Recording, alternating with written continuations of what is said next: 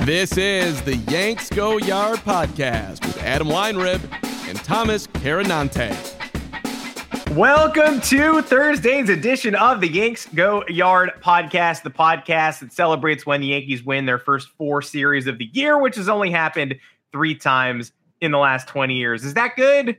I don't know. I thought this team took its foot off the gas pedal in spring training. Nope, guess not. Oh, I thought the Red Sox learned to win by starting spring training 9-0. I guess not. It's almost like that's completely meaningless. Didn't the Royals start 13-1? Yeah, they're 4-9 now.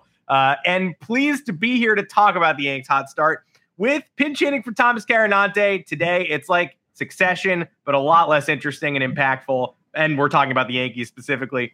Peter Dewey, thanks for joining me, man. I really appreciate being able to hang out, talk Yanks, and we're going to address a whole lot of things. But welcome to the show before I set everything up. Thank you, Adam. I hope I can fill in as well as Franchy Cordero was filled in this year. That's my goal for today. He can't go now. It kind of sucks for the roster. We'll talk about that a little bit later. We're going to be taking you through. We're starting off by just doing our personal bullpen trust trees. It felt like as good a time as any. Jonathan Loaisiga goes down over the weekend. A couple of players step up in his absence. Tommy Kahnle hits the 60-day IL in the corresponding move too. But I don't know how you feel. I'm not really worried about the bullpen at this point. My trust tree is mostly a list of trustworthy leaves rather than crunchy ones on the ground. Don't worry, we're also going to recap the Guardians series as best we can. The umpires lying to Aaron Boone. This fun little rivalry taking its next step into the realm of cheating, plus injury updates. Did Carlos Rodon suffer a setback? Seems like he kind of did. Maybe a small one. Was supposed to throw a bullpen yesterday. Does anybody know if that happened? No word yet. Plus the Franchy Cordero show, of course.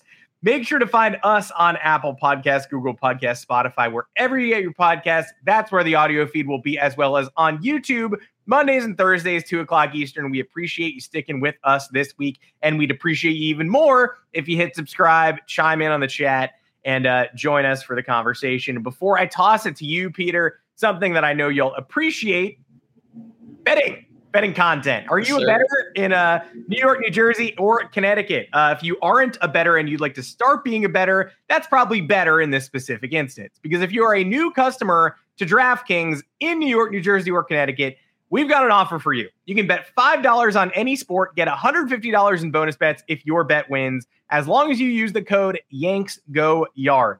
That's new customers only, minimum $5 deposit and wager required, 21 plus and present in New York, New Jersey, Connecticut. You got a gambling problem? Well, in New York, you call 877-8-HOPE-NY or text HOPE-NY 467-369. In New Jersey, call or text 1-800-GAMBLER. Sometimes I want to cross the border just so I can call that alternate number. Seems more fun. And in Connecticut, you can call 888-789-7777 or visit ccpg.org/chat. See full terms at DraftKings.com or in the description below. Now, let's start with the bullpen before we circle back to the most updated action. Peter, if you had to bet on this bullpen so far, you'd probably be a happy man. More often than not, the Yankees bullpen has come up huge in their 8-4 start to the season, even without some of the names we anticipated. And yesterday they got a scare, but ultimately, I don't know, maybe it's just a feeling. Sometimes I feel like you end up in a jam against the Cleveland Guardians and you find yourself thanking God that Ahmed Rosario is up. It's a weird take. Steven Kwan, they can't get him out. Jose Ramirez clears the bases if he ends up coming up that inning, but you land on Rosario, and I'm always like, I think you can whiff him, and Clay Holmes did it, and that's why he's sort of he was one of my early pain points this season, and he has ended up towards the top of my trust tree. But no spoilers yet. Overall, before we go person by person, how confident are you in this unit? 'Cause it's kind of weird. When they lose a game, it's because the bullpen faltered so far this year. The weird game in Baltimore, the late, Jimmy Cordero uncorking wild pitches, some middle relievers taking late relief innings, the Giants game when everybody was leaky, but most of the time they've been pretty consistent. Yeah, I think the bullpen, especially with the injuries, you have to consider it's been a win so far this season. I am a little concerned with some of the length we've gotten from some of our starters. Is this sustainable for an entire 162 game season? But we can cross that bridge when we get there. I think right now it's all about you got to win these games. But I think from a perspective of you look at last year's bullpen and this year's bullpen, pretty similar in terms of the names that are there. And Michael King has looked good. Wandy Peralta has looked good. Clay Holmes, like you said, looked really good yesterday, getting out of that jam. So I'm satisfied with the bullpen. I think if you told me before the season they weren't going to have Canely, Jonathan the Wise Guy, obviously you don't have Efros. If you told me at the deadline he wasn't going to be in the bullpen this year, like all things considered, you kind of have to be happy as a Yankees fan about where they're at this point. Yeah, it's funny. Clay Holmes has I'd rather see the version of Clay Holmes I saw yesterday than the one I saw in July and August, where you're just like, I don't know what's wrong with this dude, and I don't know if there's a path forward. Yesterday was the Clay Holmes we're used to. He's either automatic, like he was in the Orioles series, or it's these very specific foibles where gets the first out of the inning immediately. Second guy goes up 1-2, hits him on the foot with what's supposed to be that slider at the back foot. And you're like, I feel like I've seen that 100 times. It's like, all right, we'll move on. Then he immediately puts the ball on the ground again. You can't turn two because Miles Straw is fast. Pinch hitter comes up. He loses the strike zone. 8 balls and 9 pitches. And for most pitchers, you'd be nervous and you'd say, well, that's not good. Like if you lose a strike zone in the middle of an opportunity, you're trying to pick up a save, it's hard to find it again. But he clips the corner on Rosario with one slider. And so everybody, John Flaherty said it in the game. He's like, oh, he found the slider. Like, you keep going to that pitch, you could probably get out of this. He goes to it 2 more times. 1 more clips the corner, 1 more just off the corner. Rosario swings over. Holmes is my number 2 on my bullpen trust tree at this point, but he's still my closer. My number 1, I can't quit Wandy Peralta. And I think it's something about the pitch clock. I just know when Wandy comes in that I'm not only getting he pitched to the pitch clock before the pitch clock even existed. I just know I'm going to get the quickest inning of all time. And if he's mostly going to be around the zone, if he's going to get hit, he's going to get hit quickly. But I'm not really going to be wasting time. Not a lot of mound visits, not a lot of confusion. Either he's got it or he doesn't. And when he does, the inning is 8 pitches long. So some of this is postseason 2022 biased. I feel like he leveled up a little bit last year. But Holmes is my number 2, and he's my number 1. I know Holmes is your number 2. You have a slightly different number 1 than me. Yeah, I'm going Michael King number 1. I think Michael King has kind of become the high leverage Chad Green of this bullpen. Like the Yankees prior to Chad Green going down with Tommy John last year, like you needed an out, you brought Chad Green into the game. That was the move. And now Michael King, not only can he do that, but he's doing it at length. He's giving you multiple innings, and this is going back to last year. He was doing it. I just think the thing for me with Michael King is the strikeout stuff. When he is on, he's unhittable. So there's days that Wandy looks very good. There's days that Holmes looks very good. But you did make a good point about Holmes. Like for him, it's batter to batter. One batter, he looks like the best pitcher in baseball, and the next one, you're like, is Aroldis Chapman back in the bullpen? Like, what is going on here? So Michael King, I just think when he's on, he has the best stuff in this pen. Probably outside of Loaizaga. Well, obviously they don't have him right now. So I have him as my number 1. I have Holmes as my number 2 because I just think over this last year and a half, really since they acquired him, he's exceeded all expectations to this point. So I think it would be foolish not to have him in that number 2 spot. Like he is their best option as the closer. And I would be very surprised if he relinquished that role this year. It's going to take him like really faltering because last year he kind of struggled and then he started to pick it back up again towards the end of the year. So yeah, that's my 1-2 for sure. I would agree with that. And I moved King up to my number 3 slot just because first 2 outings of the season, he was not vintage Michael King. The stuff was ticking down. He was answering questions about velo being down 2 miles an hour, and he was answering them with cryptic statements, which is not what you want, where he was saying, my elbow's fine. I just don't know. Maybe I'm messed up. Maybe my motion's messed up. Hey, maybe my home life's messed up. Like you feel like he's 1 sentence away from being like, you fix it or whatever. And it's like, I don't know. It's just, he wasn't hostile, but he was kind of like, yeah, I wish I knew. And when you hear that, it's kind of like death of a salesman, like, shit. To the point where when Loaizaga went on the IL, everybody sort of thought King was the corresponding move. They were like, all right, so King's obviously going on the IL. He can't figure it out. But in Baltimore over the weekend, he's awesome. Yesterday, the bullpen puts up 5 no-hit innings to help win that game. And he provides 2 of them, and he provides them on 25 pitches. And the stuff was fastball back up to 96. Slider down the corners again, not lingering in the zone like when Trey Turner punished him last week in the Phillies game. That really got my alarm bells going and got people asking those questions. He looks basically back to normal. And I think ultimately, if we can get another month of this, my top 3 looks like yours. It's King, Holmes, Wandy. But for now, it's just Wandy, Holmes, King, because I know what I'm getting with Wandy, and I still need a little more evidence that King's back to normal. Now, first of all, it's just so nice doing these trust trees without Aroldis Chapman and Zach Britton. I appreciate you bring Chapman up. I don't have to think about him anymore. He started the year with 4 shutout innings, throwing 103 with 8 Ks for the Royals, and it's just like, cool. Like, I don't care. I don't have to be the person who reads the stories about how he discovered a new pitch this year and the splitter's going to change everything. I can just sit back here and let him do that for Kansas City and let the Braves trade for him at the deadline, and he's not in my life, which is awesome. Yeah, I'm very glad to not have to sweat anymore. Aroldis Chapman can't find the zone 9th innings. Boone obviously went away from him last year, but it was just so frustrating when you knew at times over his Yankees tenure there were better options back there, and they just kept throwing him out there in these save situations. And the thing for me with Chapman is I think Yankees fans, all of us are a little bit spoiled. We had 20 years of Mariano Rivera. Like when the 9th inning has never been a issue, obviously anything that is less than that, you're going to find some, people are going to get nitpicky. And for the most part, there was early in his Yankee tenure, like Chapman was great, but the smile on the Altuve home run, everything seemed to go downhill after that. And it's just, I would rather see him, if he's going to pitch well for a below 500 team in Kansas City, go for it. I do not want him being the guy we have to trust at the end of games. It just wasn't working the last 2 years. No, I mean, you end one season with a home run, you get more scrutiny. You end 2 in a row with a home run, ostensibly, then I think you should probably be removed from the closer's role. And it took another year and a half or so. But without Chapman and Britton, the middle part of this bullpen, featuring some names none of us expected to see, featuring some names that were not on the opening day roster. Aaron Boone's mystery roster move after day one has stuck around so far. You and I there's an obvious number 4 here, and it's Ron Marinaccio, who I'm a little bit concerned about only because the Guardians were all over that changeup yesterday. For whatever reason, they were spitting on it. It's second straight outing where the pitch count is too high. Baltimore, he struggled too. We know what he can do. We know what a weapon that pitch is, but the command isn't totally there right now.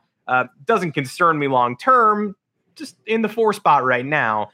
That's where the elite relievers stop. But I've got Ian Hamilton 5th and Colton Brewer 6th. I don't know why I have Colton Brewer 6th, but I do. I don't mind seeing either of those people come into a baseball game for the New York Yankees in 2023. I don't mind it at all. And I, in fact, can rock with Ian Hamilton. Yeah, I like what Hamilton's done so far this year. He's got a 1.81 FIP. Like, I know it's only been a few outings, but he's looked good to start. It's so volatile with some of these guys. Like, I mean, I don't want to take off of Cordero and even Brewer, because I have Brewer further down my list. I have actually Albert Abreu up higher, which he's had a average start to the season. I don't know if I'm blinded by the what year was it now? Was it 2021? End of the season, Albert Abreu was actually extremely solid, and that's what I'm hoping he's going to be. But these last 4, there's nobody. I think you made a good point. There's nobody I don't want to see come into the game, which I think is a bright side. I think there's a lot of teams. There's a guy in their bullpen. They're like, I hope to God we don't have to put this guy in a big spot. I don't think the Yankees have that issue. I think the top 4 are very obviously the top 4, and then there's a definite drop off. But we kind of saw with Marinaccio last year. Nobody really expected him to be this important of a piece, and now it's hey, this guy's got to be no question in the middle of the bullpen. So maybe Hamilton becomes that guy. Maybe Brewer or Abreu becomes that guy. I think they don't have a problem here. So I'm fine with these guys. I know we have a different order at the end. I wouldn't love them if they're, having to pitch an 8th inning in a 1-run game, but I'm also not deathly afraid if one of these guys comes into the game. I admit that I'm biased. You have Cordero last. I have Cordero second to last with Abreu bringing up the rear. Abreu has objectively thrown 7 innings with a 0 ERA so far this year. That's true. 7 innings, 7 Ks, 1.14 whip. He did surrender. You put him into a high leverage-ish situation on Sunday in Baltimore. Nestor comes out with second and third, 1 out. First pitch, 2-run double off Albert Abreu. Both those runs score. For me, it's just it's personal biases, and it's just the fact that he's the one guy who I don't want to see in a tight game.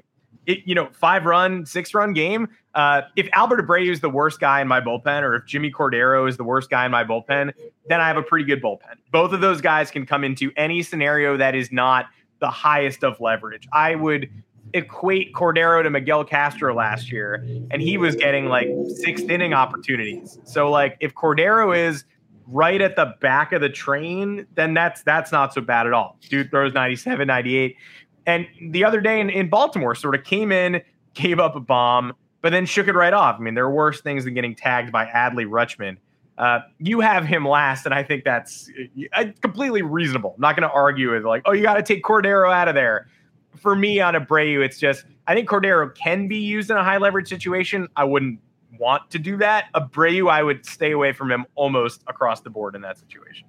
I think that's a fair point. I guess the Cordero thing, like I just want, like he has the stuff. I think he definitely has the stuff, better stuff than Abreu does.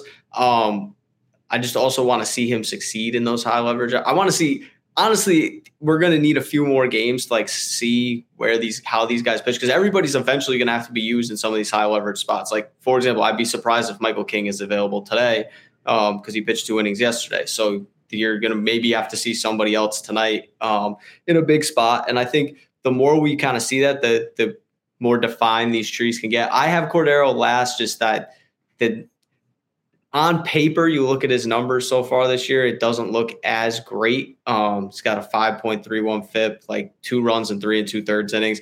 But again, we're kind of throwing, like I said, I'm comfortable with any of these guys coming into these games. Like I feel like I'm kind of nitpicking with how his performance has been, because you're right. Abreu on the surface, it's like, oh, he hasn't given up a run, but he came in a big spot and he gave up a double in the Harridan Rutter score. So I think those last 4, you can kind of interchange it. We might be able to interchange this last 4 by day, early on in this season. Yeah, we'll see. I mean, Cordero is going to get some run today against Minnesota, I'm sure, and we'll probably flip our opinion there. But the one wrench in the curveball I'll throw in here that we didn't talk about is, at some point, I think Clark Schmidt has to go back in here. Where do you put Clark Schmidt if he ends up back in the bullpen? After Marinaccio, after the clear top 4, or behind a Hamilton type? Because I'm inclined to put him 6th.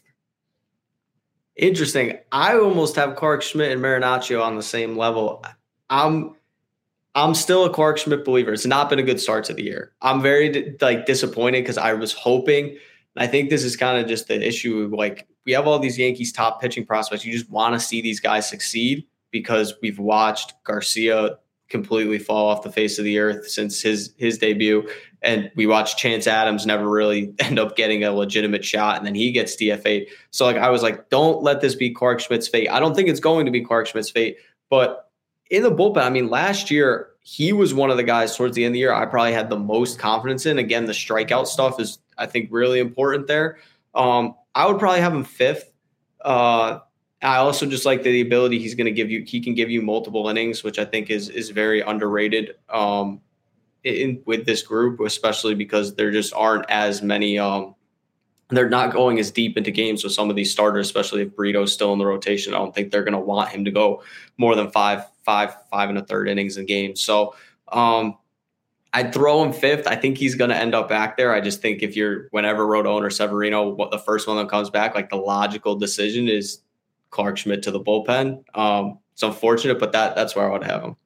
Yeah, God, I wonder. They've got to do it, right? You can't, if Johnny Brito continues to be Johnny Brito, you can't send him because they're not sending him to the bullpen. They're sending him back to Scranton just to hang out on the bus with the boys. So Clark Schmidt, there are flashes, there are fits, there are spurts, but even the best Clark Schmidt start was yesterday when the umpires made him come back out there with no warning and no warm-up pitches and go back and throw some more baseball in the first inning. 4 solid innings against the Guardians team that should have really bothered him. And he ended up getting out relatively unscathed, but still, that's the best Clark Schmidt start. And it's 4 innings long. And that's the first Herman Schmidt start that the team has won this year. They're 8-4, and they had previously lost every start that their 4th and 5th starters had made, depending on what you consider Brito. But I mean, it's a natural segue to talk about this Cleveland series, where things couldn't have gone worse to start yesterday. Things couldn't have gone worse to start the opening game of the series where the bullpen held on for dear life. They start the game again. Shane Bieber, Domingo Germán. Who's tuning in for that one? If you're just objectively like trying to pick a Yankee game to miss, that's top of the pile. Second and third, no outs against Bieber in the first 2 runs already in. They don't score again. They get the tying run to third with no outs in the 8th inning against the most annoying man in baseball. And the heart of the order up, and we go pop out, strikeout. They don't score. You could make it all the way to the end of the year and not get a more frustrating Yankee game than that. It's obviously one of the first 15 games of the season. You know, who really cares in the grand scheme of things? But you might. Depends what happens, but there's a solid chance that's a top 5 most frustrating game of the year by the time the year ends, just individually. And they shrug it off. They beat the hell out of Hunter Gaddis on Tuesday and win that game 11-2.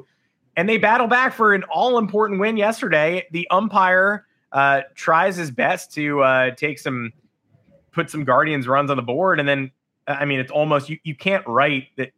He puts 2 runs on the board with umpire malfeasance and then gives the Yankees an extra run later by getting hit in the head with the baseball. This game had it all. And I called the Orioles series, losing the first, winning the next 2, the most impressive of the first 3 series. This was even more impressive than that. It's the same thing against a better opponent and tougher games.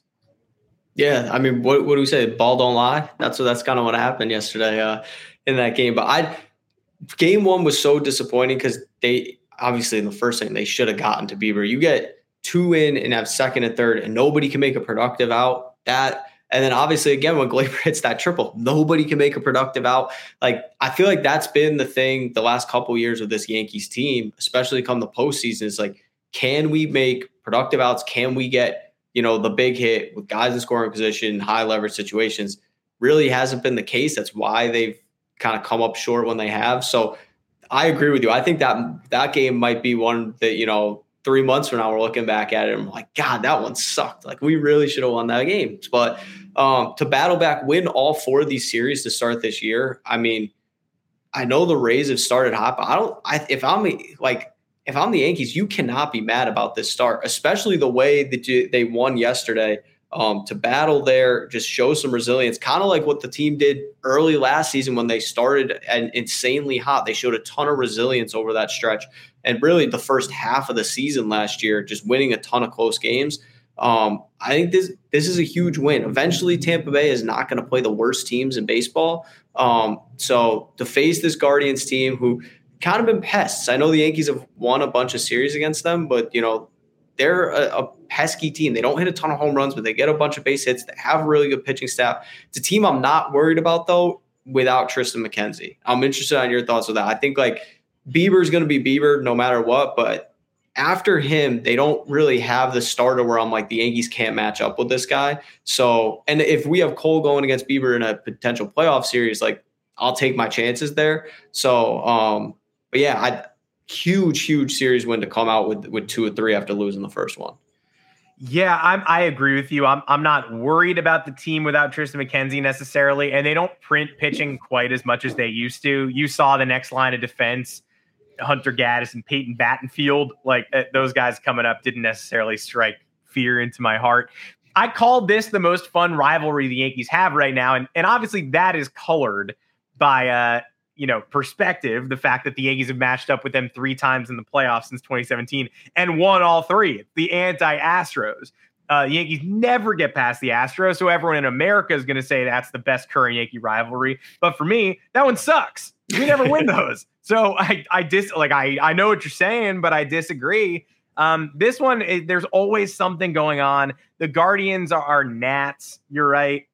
They don't go away. Kwan is one of the best pure hitters in baseball. The metrics will disagree, but he's so tough to get out. Jose Ramirez is a top 5 hitter in the game of baseball. So whenever he comes up with runners on base, I think Josh Bell will find himself at some point and stop driving the ball into the ground, which he did all series. Andres Jimenez is extremely underrated. I just like playing this team.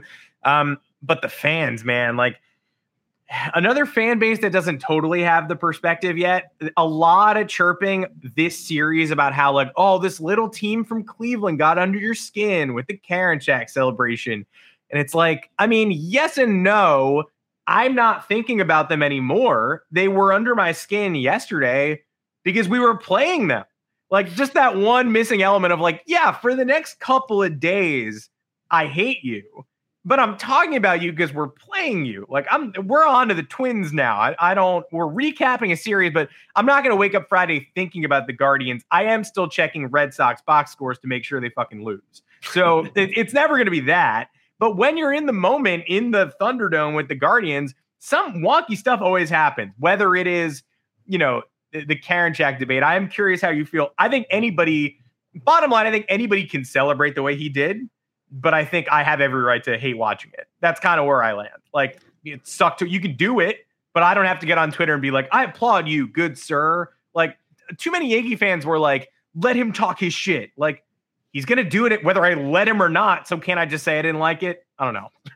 I think it's a situation of like, if that guy's on your team, you love him. And if he's not, you hate him. And that you're allowed to kind of have that take. I mean, like, I don't want to see him be fired up after getting out of that jam. Like, as a Yankee fan, I do not want to see that. But like, if, Michael King wants to do that after getting out of an 8th inning jam, like, all for it. I think it's all about the fan base. But I want to talk about like Guardians fans saying like, oh, under the Yankee skin. In the playoff series last year too, we're hearing about this small market team. We don't hit home runs. We get base hits. Like, yeah, because your owners are cheap as hell and don't want to pay anybody. Like, my whole thing in baseball, just as a whole, kind of has this problem. It's like, don't act like you can't spend the money. Every team in baseball, all these billion-dollar owners can spend the money. It's just some of them don't want to. And that's why we have to give the Yankees credit for what they do, the Mets credit for what they do, the Braves, the Dodgers,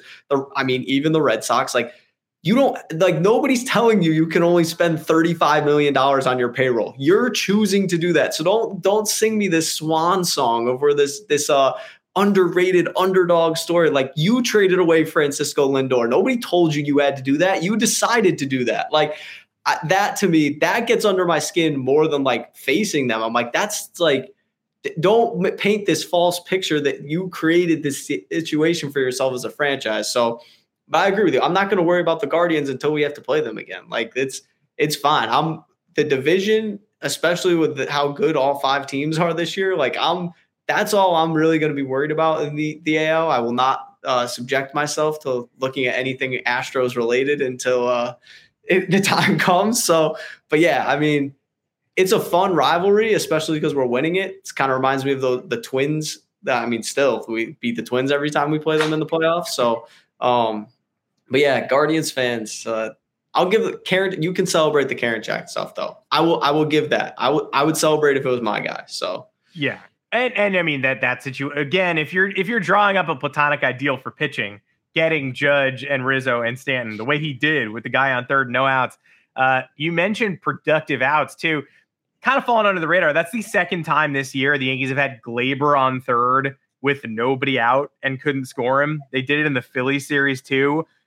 In the bottom of the 8th, when they were only up 2 and throwing it to Clay Holmes in the wet winter weather. And I was kind of like, that's going to loom large, but they won the game. Nobody thought about it again. But the productive outs thing, it's very funny because that is something the Guardians do very well. It's something we do very poorly. And yet, game 4 last year, you have Josh Naylor celebrating the home run in a game they don't win. They go to New York. They're tweeting up a storm about how this is, a scrappy brand of baseball. And Giancarlo Stanton blows the doors off with a 3-run home run in the first inning, and they never fight back. It's just like, all right, game over. You hit a dinger. Best of luck to you. So they're missing that one, the key element. Maybe Josh Bell's that guy, but not yet. Yeah, they're good baseball team. I think they win that division probably, but at the end of the day for the Yankees, I think that you can't, as a franchise, the Yankees can't be worried about the Guardians, especially this year. If your focus is winning the World Series, like, that's not the team that's going to be standing your way. We all know the team that's going to be standing in their way. And it also could potentially be the Tampa Bay Rays if they keep playing like this. But like, if you're struggling with the Guardians with the injuries that they have, not having Tristan McKenzie and who knows when he's going to come back, like, that would be a problem for the long-term outlook of this season. I want to touch on this just because I don't want to let it go because I've never seen anything this absurd in a regular season game in a while. They changed the rules this offseason so that managers were not allowed to stare at challenges anymore. You used to have all the time in the world. You used to be able to send a call up to your special guy and like give him 25 seconds to review all angles. Then you go back to the umpire and you go, all right, cool. This year you get 15 seconds. That's it. You make a decision, 15 seconds. If you haven't made a decision, you don't get to make a decision.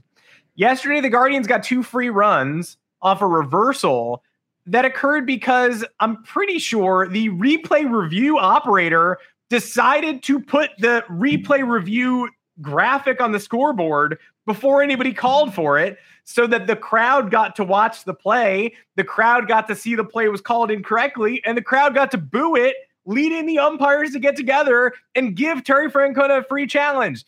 Did they get the play right ultimately? Yes, that's no secret. Aaron Hicks is the worst, and he dropped the ball, and the ball rolled around. And in a just world with no rules, the Guardians would have scored that run and gotten a chance to score more runs. But in this world that we live in, governed by law, you're not allowed to do what they did. And it clearly was the umpires reacting to the crowd. The umpire said Francona challenged. Francona said Boone challenged, and he didn't challenge. It was a lie. That's why it was such a big Yankee win. They lied. The Yankees came back and won the game, and now it doesn't matter. But the Yes postgame show yesterday was basically just Jack Curry and Bob Lorenz being like, can we get back to that lie? Can we go back to the umpires creating rules? Because that was weird. Then they asked Boone about it. Boone was madder 3 hours after it happened than he was when it happened, when he got himself run. You just hope to never see that in a game that really has some import and in a game where the Yankees lose by the margin of error there because the rules are explicit. They were not followed. And then MLB said they were. That would not happen to most other franchises. No, the other thing is Francona saying that Boone, what was Aaron Boone challenging then? Like, why would Aaron Boone have challenged the play if it was ruled an out like that? That to me, I was like, I mean, Francona, that's just not like, it makes zero sense. It was the whole situation. I said earlier, ball don't lie. Like it was the whole situation. It just felt like if the Yankees don't win this game, like this is just going to leave the worst taste to end the series this way, like in your mouth. So the fact that they ended up winning the game, absolutely huge. I'm so ready to not ever see Aaron Hicks wear a Yankee uniform again. But I mean, it was just, and I do feel bad for Clark Schmidt in that spot too, because it just kind of put him in a god awful spot. And he's already been struggling this season. Like the last thing he needed was have to come back out there. And like you said earlier, like on no rest and just go and get out of this inning now. Like, here we go. So absolutely huge to come away with that win, but just, I don't know how that happens. That just cannot happen again. If they're going to put in these rules and this early in the season, they're already not being followed. Like, when are we going to start seeing that managers just putting their hand up again and we're just waiting a minute and then, oh no, now we'll review it. Like, what are we doing? Yeah, let's ignore the pitch clock too. It would have been the first game ever won by a scoreboard operator, I think. Since they're with the manual scoreboards in the 40s, they used to do some sign stealing out there. They put guys with binoculars like behind the blocks in the scoreboard. I feel like since 1951, a scoreboard has never won or lost a game for anybody. But we almost saw it yesterday. I tell you, there was nothing harder than writing about the umpire getting drilled in the head without saying something like ball don't lie. It was so hard. You had to just be like, the umpire got hit in the head with a baseball. The Yankees scored a run because of it. We hope he's okay. That's what happened. All context is obviously we wish him well, but it was so difficult to be like, so yeah, a couple hours after the umpires gave Cleveland some free runs, they got hit in the brain with a baseball and it gave the Yankees a run. It was very hard not to draw the parallel. Yeah, it's kind of crazy how it's just so wild. That's also how the game went. But I mean, Yankees lucked out. They got what they needed to win the game. So I'll take it. Honestly, all things considered, just an unbelievable series win. You look at that game. That game was dead in the water the second it started. The fact that they won, it's really insane. I've never seen anything like the parallels in this series. This one was dead in the water in the first inning, and the Yankees won it anyway, right? Game one, they have Bieber on the ropes, second and third, no outs. He comes back and stops it. Game two, The Guardians have Garrett Cole on the same ropes. He gives up those 2 runs, and nobody remembers it because it's an 11-2 win. But it's runners on the bases, runs in, no outs in the first, and then he doesn't give up anything else for 7. He and Bieber have mirror image starts, and then the third game is somehow the craziest of all. Yeah, crazy series. Hopefully they bring the same momentum home today to face their old friends, the Minnesota Twins. And if you're interested in that series and you're a new customer in the New York, New Jersey, or Connecticut area with DraftKings, new customers only, again, we've got a code for you. Bet $5 on any sport, get $150 in bonus bets if your bet wins with the code Yanks Go Yard, no spaces. I got to say this every time I bring it up, so I am going to speed read it. Minimum $5 deposit wager required. New customers only. 21 plus. Present in New York, New Jersey, Connecticut. Gambling problem? Call 877-8-HOPE-NY or text HOPE-NY 467-369 in New York. In New Jersey, it's 1-800-GAMBLER. In Connecticut, it's 888-789-7777. one fewer 7. Or visit ccpg.org/chat. See full terms at DraftKings.com or in the description below. Let's talk injuries briefly. I was hoping we'd have more of an update on Carlos Rodon at this point. This will not shock anyone who's ever followed this team. We don't know yet. He was supposed to throw a bullpen session on Monday, and the bullpen session was supposed to mark basically the 1 month mark before he would be back with the Yanks. I think we can wait that long comfortably, but not much longer. We found out earlier in the week he had some back stiffness that knocked him off a couple of days, at least, said Boone. But then by end of that day, he was saying Rodon was going to throw a bullpen session on Wednesday. I'd love to know if he did. I still don't know that. Luis Severino threw one that went well. Both are apparently pain-free in the elbow and are just building back up. Severino in the lat and Rodon in the elbow. Everybody's saying everybody's pain-free, but Rodon needs to go through a full spring training progression, and Severino maybe something close to that, and they're never going to rush him because they never do. I think, I don't know how you feel. I think we can continue to survive this until mid-May if we have to, but not much longer because, again, we were almost winless in Herman and Clark starts. You can't win a division at the beginning of the year, and the Rays will hopefully learn that at some point, but you can lose it. So you just can't continue to run out 2 losses per 5-game stretch. You got to eventually get that, because eventually the other starters will start losing games too. Unfortunately, like Garrett Cole's not going to go undefeated. Nestor Cortez is going to lose a game at some point. So you don't want to run out 2 automatics. I think they can make it till mid-May, but beyond that, I'm pretty concerned. Yeah, I think the other concern too is just like, is the bullpen going to hold up injury wise as well the rest of this way? Like, we've already lost Loaiza, now Kahnle's on the 60-day. Like, if they lose one more guy in that bullpen too, like now you're like, oh my gosh, like we're just they're throwing guys out there. You're just kind of starving for, can we get through every single game without, somebody going down? I want to be optimistic and say Herman and Clark Schmidt can be better, but it's just so far early returns has not been the case. I think mid-May, you give yourself a month, like you said, you're not going to lose the division necessarily in this next month. You can put yourself at a little bit of a disadvantage. But if you don't have one of these 2 guys back, it becomes a bit of concern. I am slightly optimistic. I'd rather have them be out now than August, September, obviously.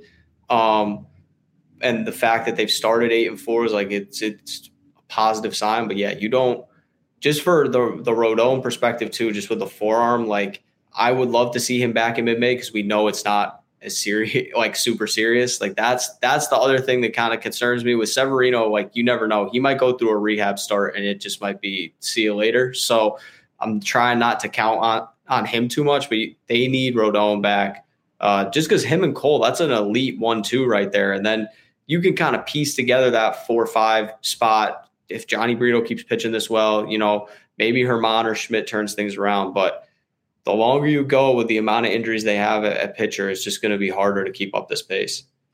Yeah, I'm enjoying the start, of course, but from an entertainment perspective, I was hoping to see, Rodon.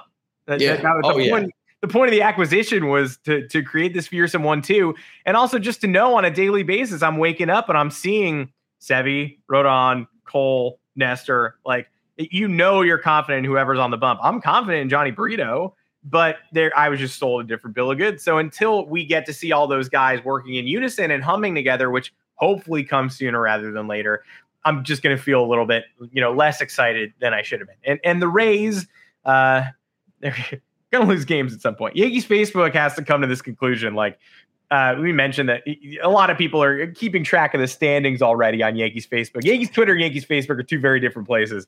They're like 4 out on April 13th. I don't like it. It's like, I don't like the Rays being 12-0 either, but when a team is 12-0, I think you got to stop checking the standings and you got to start measuring yourself against them. They're going to pick up some losses. I don't know. I'm rooting for them to lose baseball games, but you can't get too caught up in it. And just that one of the things I was gonna ask is they are playing the Red Sox this week. Sox lost the first 3. Sox are up 3-1 now. Live update. I couldn't really root against the Rays against the Red Sox. I know I'm supposed to. I know the Rays are undefeated. I want to see the Red Sox take some more L's. Yesterday when the Red Sox were coming back in that game, I was like, that was the test. I was like, I still hope they lose. And they did. And I was like, great. Oh, my Rays are 12-0 now. Like it's just the rivalry doesn't die. Yeah, I will gladly take Red Sox losses any day of the week. I think the other thing about this Tampa Bay start, they played nobody. They played the Tigers, the A's, and the Nationals. And the Red Sox are not good. Objectively, coming into this year, every Yankee fan, we're always going to worry about the Red Sox and just now. The Red Sox are not a good baseball team. They don't have any pitching. Chris Sale's gotten hammered his first couple of starts. They let Xander Bogaerts walk. They are not a good baseball team. So Tampa Bay having to start, they way above expectations just because nobody ever starts 12-13-0. Sure. But we watched the Yankees build this gigantic division lead last year, and we're sweating games in August and September. So I think like you said, Yankees Facebook, people checking the standings right now, we have 150 games to play. So many things can happen over those 150 games. We were talking about this before the show. Jeffrey Springs got hurt today for the Rays. That's a big blow for them. There is so much time to get caught up in the standings right now is just too much. The key is can the Yankees continue to play good baseball? Can they keep winning series? Because you keep stacking up these series wins, and the next thing you know, you're going to be 10, 15, 20 games over 500. So that to me, especially with them being at less than full strength, that's the concern. You can't control what the Rays are doing until you play them. So right now, I'm not going to worry about them, but it is great to see the Red Sox losing games. I would love for them to come in last for the second straight year. I'm partially rooting for the O's because I don't think they're going to be better than us, but I want them to be better than Boston. 100%. 100%. I was thinking about this last night just because I knew we were going to talk about this. There was a time when I was a softie in 2003 where, you're a Yankee fan, all you do is win championships and all you do is end the Red Sox season. So even in the wake of the Aaron Boone homer, I'm celebrating like a madman, but I'm kind of starting to think man, it's been, we're in the mid 80s of years here. I'm getting a little bit soft.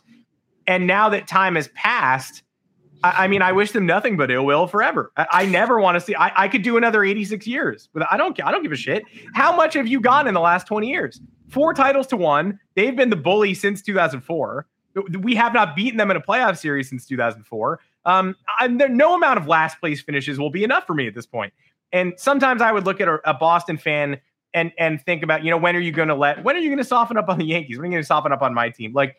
I know what it's like to have I root for the Knicks. I know what it's like to have a team that's hopeless. A team that's just nowhere close, or when they get close, they're not going to win the title. The Knicks are just like a little appendage in New York. You don't watch the Knicks thinking these guys are going to be a ticket to a championship someday. You watch the Knicks to enjoy yourself, and then whenever their season ends. Those Red Sox fans for 86 years had the Celtics winning 20 titles and the Bruins being the most dynastic team in the 70s. And the Patriots won all those Super Bowls in the early 2000s before the Red Sox won a title. I shouldn't have even been soft back then. And you think I'm going to be soft now? No. 40 more years of last place finishes would not be enough. I will never relent on this. These people have 30 times the amount of things they should have right now. Yeah, and I also, part of it, just the baseball fan in me, I just don't agree with what the Red Sox have done. Just not paying your homegrown guys, trading Mookie Betts, letting Xander walk. I want to see them fail doing this. What they're doing, and we know the Henrys have billions and billions of dollars. Them trying to not a small market, but pinch pennies kind of at some of these corners. I don't want to see teams succeed doing that. And maybe that's the new school baseball. I don't know. You have $1 billion owners. Like, the goal should be trying to win a championship every year. Like, you trade away Mookie Betts, like he was the MVP of the league. You let Xander Bogaerts walk at 31 years old. Like, what are we doing here? Like, that's why I was all about this offseason. Like, I don't care what it takes. Bring Aaron Judge back. Like, yeah, maybe the last 3 years of his contract, he stinks. Who knows? But like, you're going to let him walk after this? No, you can't let it happen. So I don't like the way the Red Sox have done it. You just don't like the Red Sox in general. So give me all the last place finishes. I hope they get swept by everybody. Get them out of here. You got to wonder. I mean, it's got to bum Red Sox fans out that they hired the Connor Roy of the Tampa Bay Rays front office. They got the only one that doesn't know the secret sauce. Big bummer. Chris Sale has an 11.25 ERA. Whoops. And they also let Franchi Cordero walk this offseason. He went to the Baltimore Orioles. They didn't think 400 in spring training was worth keeping him around. Yankees needed a solution right before opening day. They go with Franchi over Esteban Florial. At the time, we go, oh man, a bat first guy with high exit velo who's never put it together and he can't play the outfield as a defensive downgrade. Why are we shuttling people off the roster? Smash cut to, is this the best Red Sox to Yankee of all time? Maybe second best behind Babe Ruth. 4 home runs so far on the season. The rip against Trevor Stephan yesterday, 112.7 miles an hour off the bat, 439 feet out to right center field to tie the game. And Esteban Florial, would you look at that, is back at AAA. He cleared waivers. Nobody wanted him. So the Yankees now have both. And Franchi Cordero is he's a tough person to take off this roster, even when Harrison Bader is back. Willie Calhoun goes down for somebody, but Josh Donaldson's coming back. They're going to have to make a decision. It's Franchi or IKF, Franchi or Hicks. Like, what are you going to do? Franchi gets the reps now. Why would Hicks stay? I agree. I've been saying this in spring training. You got to pay him anyway. DFA Aaron Hicks and Josh Donaldson. Don't keep them on this roster. What are we doing this for? Like, it is so obvious. One, that Aaron Hicks is fed up because he's not playing every day. And 2, the Yankees really don't want to play Aaron Hicks. The only reason they're playing him is because he's getting paid $70 million. That's the only reason he's on this roster. And at this point, like, you're going to pay these guys anyway. If you're going to pay them not to play, like Donaldson, maybe it's a different scenario because it's the last year of his deal, but I think that almost gives it more of a reason to, if he's not producing, get him out of here. It's off the books at the end of the year anyway. What do we care? And yeah, if Cordero's going to hit, like, why not? I feel like he's done more in this 2-week span than Jacoby Ellsbury did as a Yankee. Like, it's kind of that he's already up above him on the Yankee Red Sox the duo list there. So I don't see why not. You got to ride the hot bat. I think like what they did a few years ago when everybody was hurt and they had like the Cameron Maben team and they just had a bunch of guys who like kind of had no business being there, but like they were winning ball games because of it. Like, why not do that with some of these guys, with a guy like Cordero? Like, I don't see the harm in it. They kind of did it with Trevino last year. Like, nobody expected Jose Trevino to be an all-star, and it worked out. Like, we know what Aaron Hicks is. We know what Josh Donaldson is. Like, Willie Calhoun, yeah, you can send him down, but like, there's no reason to keep these guys on the roster and just eat up a roster spot when at the end of the day, Aaron Boone's going to fill out his lineup card and like he's probably like in excruciating pain writing Aaron Hicks left field in there every single time. Like, there's no way he's like enjoying doing that. So I don't know. You just got to cut your losses. Like, Brian Cashman can save face another day. Like, let's cut the losses. And Hicks doesn't really even seem to appreciate it when he comes in. He's loping around center. He gets to play center field yesterday for the New York Yankees. He's loping around. The ball finds him 3 times in a row. He handles 1 of the 3. Catch probability is like a coin flip on all 3 of those, and he goes 33%. And helps unravel that inning. He's a joy to watch. More Aaron Hicks, please. In 2019, the injuries helped them sort that out, right? It seemed like every time they had to make a tough decision, somebody else got hurt, and it was like, all right, well, I guess we don't have to. Maybe DJ LeMahieu, who's day-to-day right now with some sort of tightness, maybe they played safe with him and they put him on the IL. I hope they don't, but injuries continue to sort of push these tough decisions down the line, or at least they did 4 years ago, and maybe this year is going to be more of the same. Yeah, I think at some point, like, just naturally, like, Stanton's probably going to find his way to the IL. It just happens. Like you said, LeMahieu probably will at some point. But, I mean, you also is like, I would rather see Cordero and even Willie Calhoun. And to be honest, I'd rather see IKF get some of these opportunities over Donaldson and Hicks. Like it's just, there's only so many times you can do it. Like the definition of insanity is doing the same thing over and over and over again and expecting a different result. Like this is what year 3 of Aaron Hicks being god awful. Him like not making routine plays that should be routine. Like those balls that he didn't get to yesterday, Harrison Bader gets to all 3 of those, no question. So it's like, what are we keeping him here for? Because he's not even a serviceable replacement for the guy that you need him to replace. I get the money issue. I understand that's like from the franchise's perspective, it's tough to just cut losses with that. But if you're trying to build a winning baseball team, like at the end of the day, if they get to and this is way further down the road, you get to the postseason roster. Who wants Aaron Hicks on this postseason roster? Well, they didn't want him on the postseason roster last year. So what makes you think you want him this year? To me, it's if you give up on a guy like Cordero or you send him down because you have to, like, the fact that they were able to get Florial back, like they've already made a tough decision. I didn't want them to see them DFA Florial because you could have lost him. They did it last year with Andujar, and like Andujar can't play a position, so it's fine. But like you put yourself in this position where it's like there are guys who are more productive that maybe just don't exactly fit what you want to do. Like Andujar was a more productive hitter last year than Aaron Hicks was when he was on the roster. He just couldn't play anywhere. So it's like, why are we just doing this for the sake of doing it? I would hope that they come to their senses. Maybe somebody makes up a fluke injury for Donaldson. He's on the 60-day. Like, I don't know what's going to happen, but I would hope that they don't send Cordero down if he keeps hitting like this.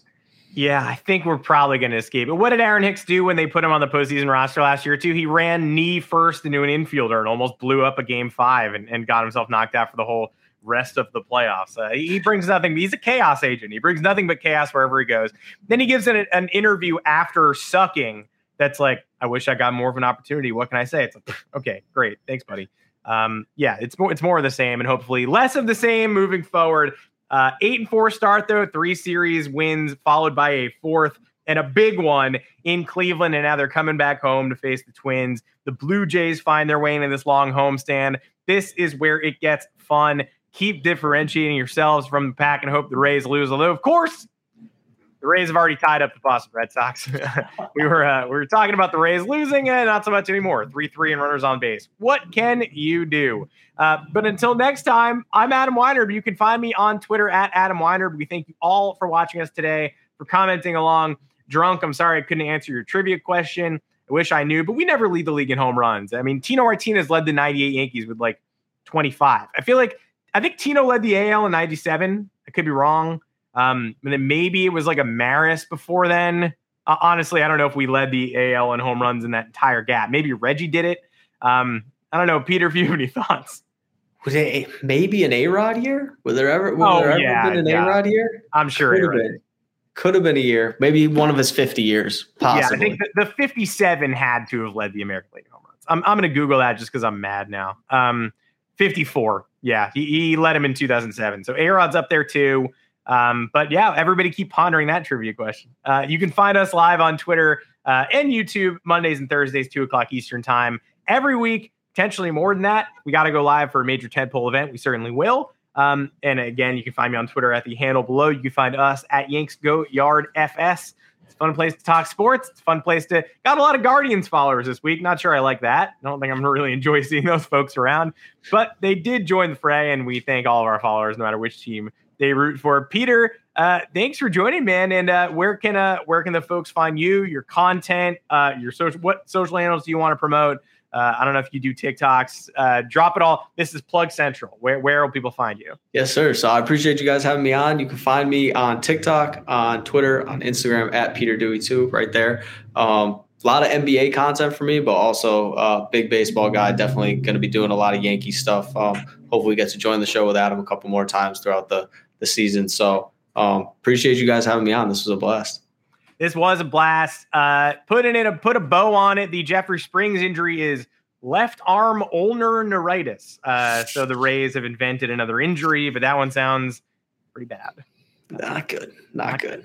Well, we'll see everybody on Monday. Peter, thanks again, man. This was great. And why don't we let's take it to the Minnesota Twins one more time. How about that? And if not, well, we'll come up with some excuses on Monday's show. But so far, so good from the New York Yankees. We'll see everybody next week.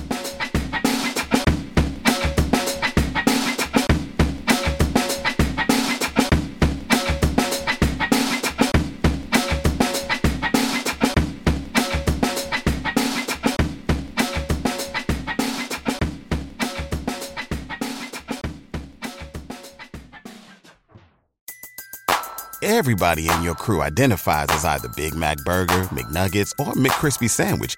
But you're the Filet-O-Fish Sandwich all day. That crispy fish, that savory tartar sauce, that melty cheese, that pillowy bun. Yeah, you get it. Every time. And if you love the Filet-O-Fish, right now you can catch 2 of the classics you love for just $6. Limited time only. Price and participation may vary. Cannot be combined with any other offer. Single item at regular price. Ba-da-ba-ba-ba.